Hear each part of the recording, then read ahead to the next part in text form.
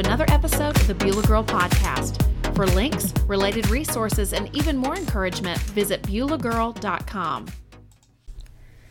Hi, friend. Thanks so much for tuning in to the Beulah Girl Podcast. I'm Carol Whitaker, your host. I'm so excited to be kicking off a brand new series for this month. And in this series, we will be focusing on Isaiah 49 and also talking about disappointment and having hope despite or in the midst of disappointing circumstances. I don't know where you find yourselves, if as you're listening right now, what your circumstance is, but for the next few episodes, I just want to focus on some comforting truths tucked in Isaiah 49 that will speak to those places where we may feel disillusioned with life, where we're just, there's no other way to say it. We don't like where God has led us. We feel maybe let down because we thought it would look different, or we're shocked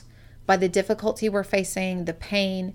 Maybe we just, have been blindsided by circumstances that we just couldn't foresee, and we may feel absolutely surrounded, and we're wondering, God, why is it I'm here? And we may just not even know how to have the strength to really keep going. We may just be wanting to find the courage to face each day, but even though we're reading scripture or we're praying or we're trying to do the right things, that maybe it just feels like, we're going through the motions. And so I think that these next few episodes really pinpoint some important truths in scripture that will help to really lift those thoughts of despair or disappointment if we're not where we would like to be, or there's no other way to put it, that we just feel disappointed in the place God has us. In particular, in this episode, we're going to be looking at a biblical perspective of work and really work that matters, because a place of disappointment, I think that all of us can find ourselves in, and maybe this is true for you as you're listening. And, if not now, that maybe there'll be a place down the road where this will apply, or maybe there's a friend in your life that is going through, some disappointment with work, and this can be something to comfort them. But in particular, we can get to those places where we may feel just extremely disappointed because we're not seeing the results that we thought we would, or we're following God, but it doesn't look like we thought, or it just, the people that we're reaching out to aren't responding in the way that we thought they would, or they seem to, maybe they're just not even responding. They're just ignoring us, rejecting us. We just seem to be making no headway. And so this episode really is focusing on, looking at a right perspective of work and what deems our work meaningful, because it can be very disappointing when we work and we don't have the results that we want. The English poet John Keats, he had the following written on his tombstone: "My name was writ in water." And some mystery surrounds these words. It's not 100% clear what exactly he meant. But if we study his letters and we study what he said to friends, John Keats had an anxiety about his work, and his anxiety was that he would not be leaving a mark, that it wouldn't be meaningful, that he wasn't making an impact. And his words really reflect that. My name was written in water. He's saying that nothing is, lasting, that it's just all melting away and not making an impression. And his words indicate a concern, I think, that plagues us all. We want our work to matter, and we want to be remembered, and we want to leave a lasting mark.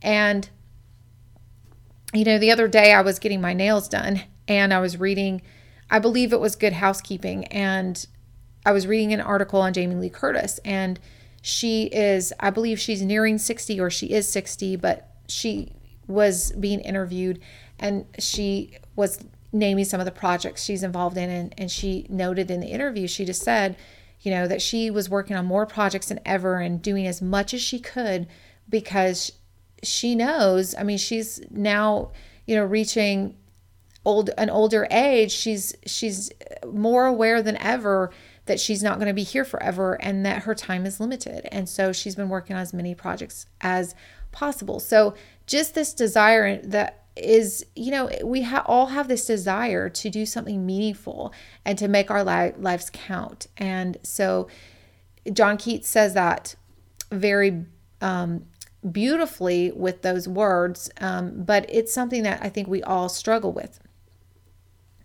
The world views leaving a mark as making a name for ourselves, receiving recognition for an accomplishment or meaningful contribution, amassing wealth and worldly goods. Particularly in the United States, we have, the American dream, of going from nothing to something, of, maybe starting a company and, going from being, poor to making a name in some way for ourselves. But the Bible defines a well-lived life as one that's contrary to this definition. The Bible defines a well-lived life as one lived in obedience to God and one lived for the glory of God. Jesus said about his own work and ministry, he said, "My food is to do the will of him who sent me and to finish his work." That's John 4:34. And similarly, when asked what work God required, Jesus answered, "Believe in the one he has sent." And that's John 6:29. And if you look up the word believe there in the Greek, it means not only to be persuaded, to have like a mental consent to something, but it's literally to give oneself over to something. So it's talking about, Jesus is talking about here that the work of God is not just to have a mental idea in your mind, but it's to be entirely dependent on God and go where he leads. So there's an obedience component.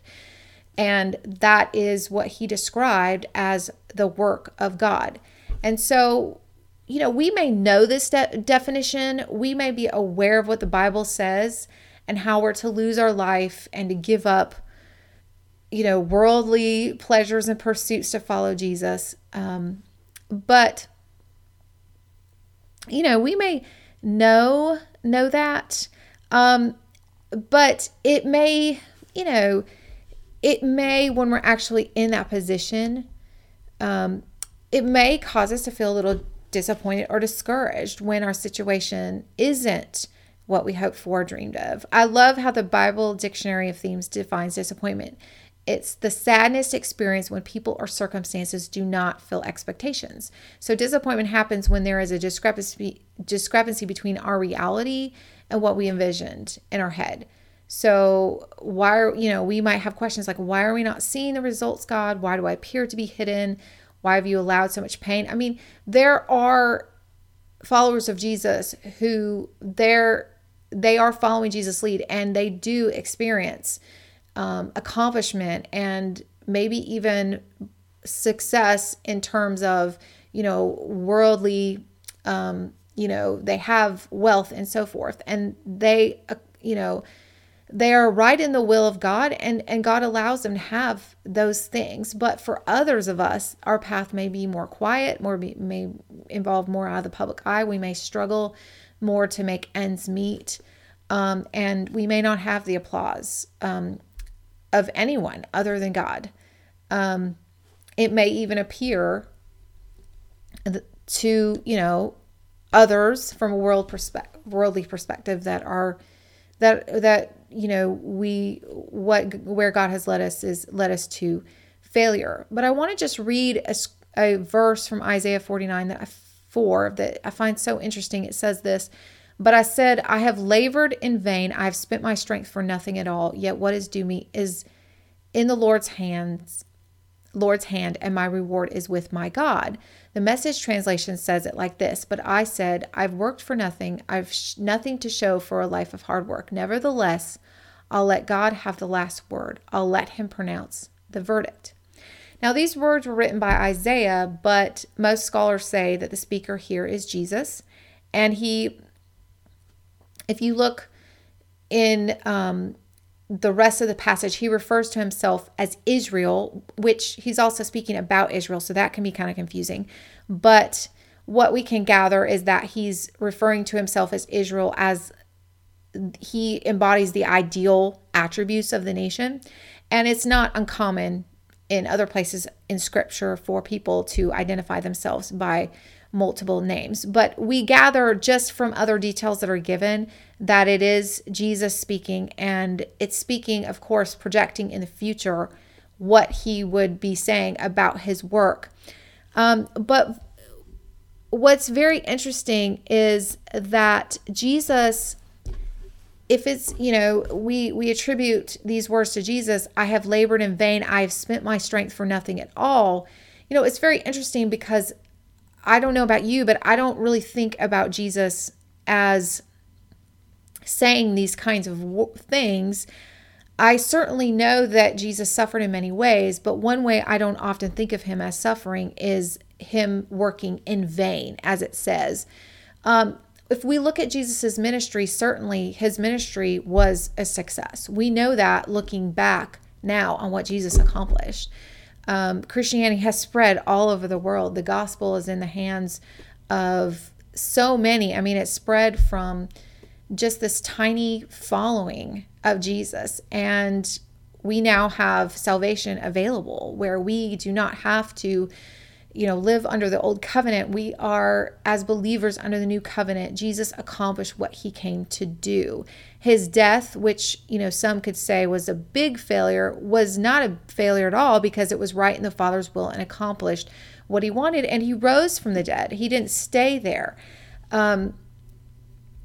So we can look at that now and say, okay, well, his overall ministry was a success, but as a whole, even though there were many in his own community that believed in him, that were healed by him, as a whole, his own people rejected him. There were only 120 disciples that met after his ministry on earth ended. And, he was completely rejected and even killed by his own people. And they questioned everything that he did. They questioned after he performed miracles. They accused him of all sorts of things, of performing miracles by the power of Satan.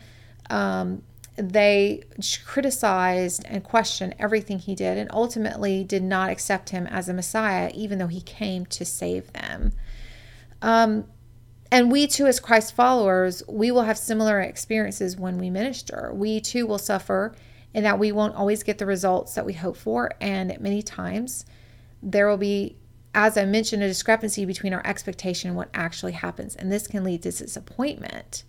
And I think it's important to note that even though Jesus does say here in these words, I've labored in vain, I think it's important to note, though, that Jesus never spiraled down into any kind of despair, because he always had a confidence about himself and what the Father had him do. But I think it records these words here to show us the humanity of Jesus. He was 100% man and 100% God, and that even though he could always fall back on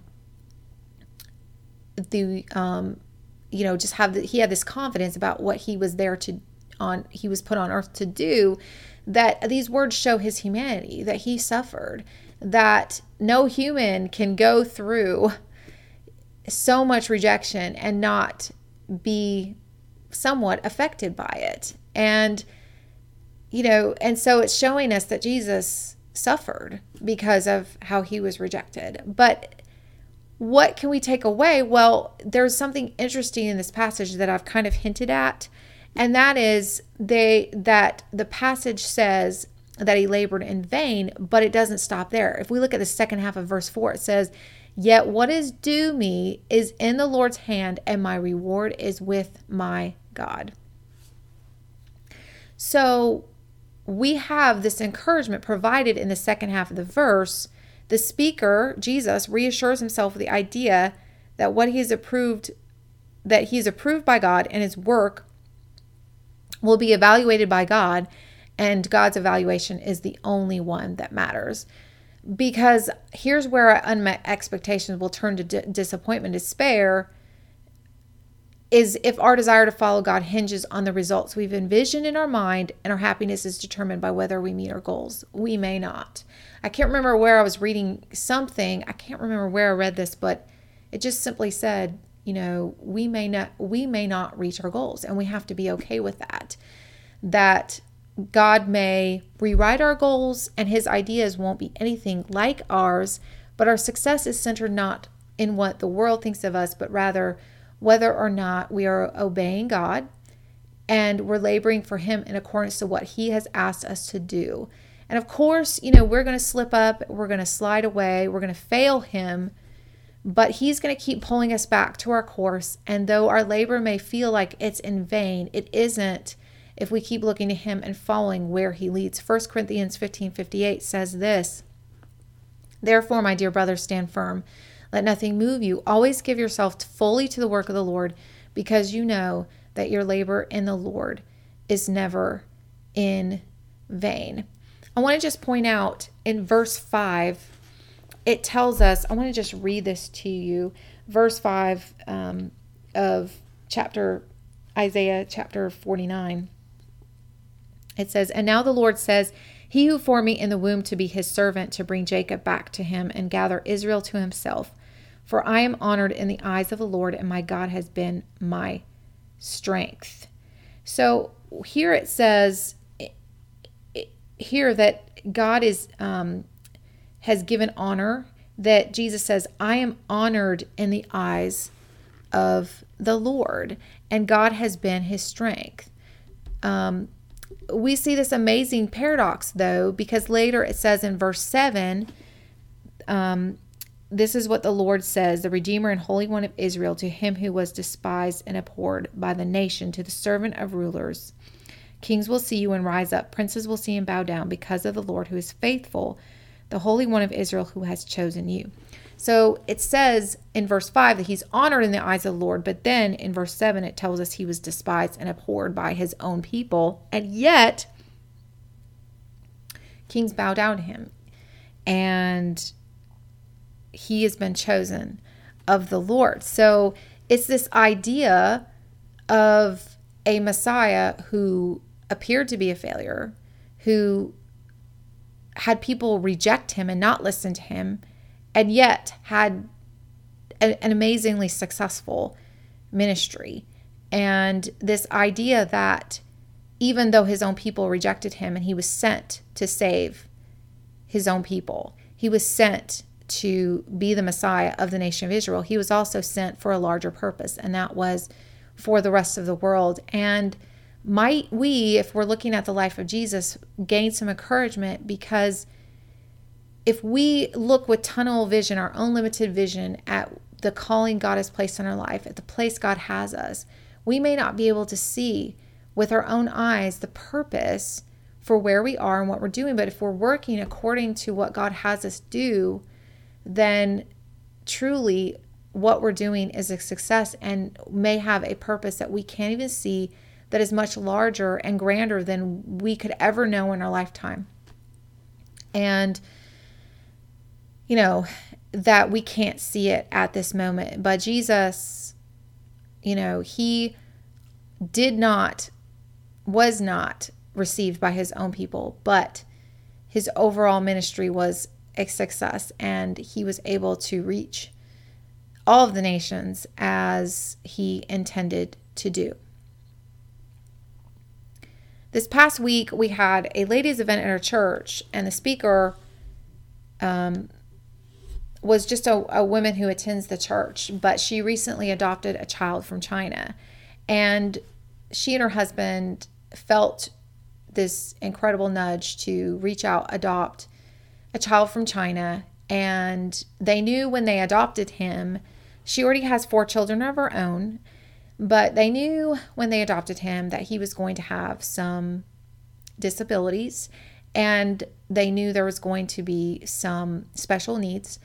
And they didn't really know how much they would be able to handle or if they could handle it, but they just felt that they were supposed to go and adopt a child. So they adopted an 18-month-old boy, and he only had half a heart. And up until the time they adopted him, all he did was lay in his crib, and he could barely lift his head. He didn't move his hands. He wasn't active and curious like children are at that age. I don't know all that was involved, but he just didn't have the stimulation, the love that an infant should have. And, he was in a desperate condition.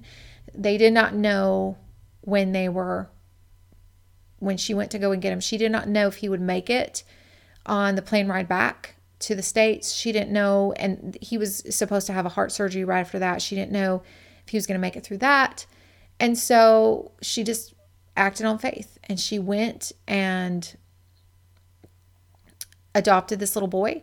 They named him Oak because of the Bible verse about oaks of righteousness, and stepped out in faith. And he had a heart surgery, and they had some health, more surgeries after that. And they had a lot of health challenges where, they did not know if he was going to survive. But he is now a 4-year-old little boy, and he is nonverbal. He does not speak, but he has successfully made it through heart surgeries. He's thriving. He's healthy. But because of his special needs, because of his health challenges and everything he's gone through, the traumatic circumstances, which I don't know all of them, but that occurred before they adopted him, that he is not able to go out many places if this, the noise is too much or stimulation is too much for him. There are things that she cannot do as his mother right now because he requires constant care, and he's not able to do as much as other kids his age. And she was just sharing with us that, she felt like the Lord told her that those limitations that she has right now in her life, those are bringing her closer to him. But she could easily grow bitter about that, could grow, angry and say, God, I can't do anything right now. I'm just, she could easily lament the situation she's in because there's a lot of difficulty. As much joy as Oak has brought them, caring for a little boy, and she has 4 other kids, caring for a little boy with such tremendous needs, it has been very draining and takes a lot out of her. But, one interesting thing that she says is that she and her husband just determined that they were going to give the love of Jesus to this little boy, whether he lived a week, a month, several years, and that was their objective. And she can't stay out late or go certain places because her son gets overstimulated, but she's not sinking into disappointment. She's right now she knows that her work is to be the best mom she can to this little boy. And for all of us, our work is individually tailored to us, given to us by our Creator. And our work may not look like adopting a little boy from China. It may look like teaching children in a public school system. It may look like going to an office place and being a Christian example and light to our coworkers around us. It may look like being a doctor. It may look like being a missionary overseas. It may look like writing devotionals. It may look like leading a women's Bible study for women, other women, or perhaps mentoring women younger than us. It may look like inviting, our daughter's friends to our home and starting a Bible study for teenage girls. God will lead us in different ways, but our work is that which He gives us to do. And the work that God gives us is the only work that matters. The rest doesn't matter. One of the verses that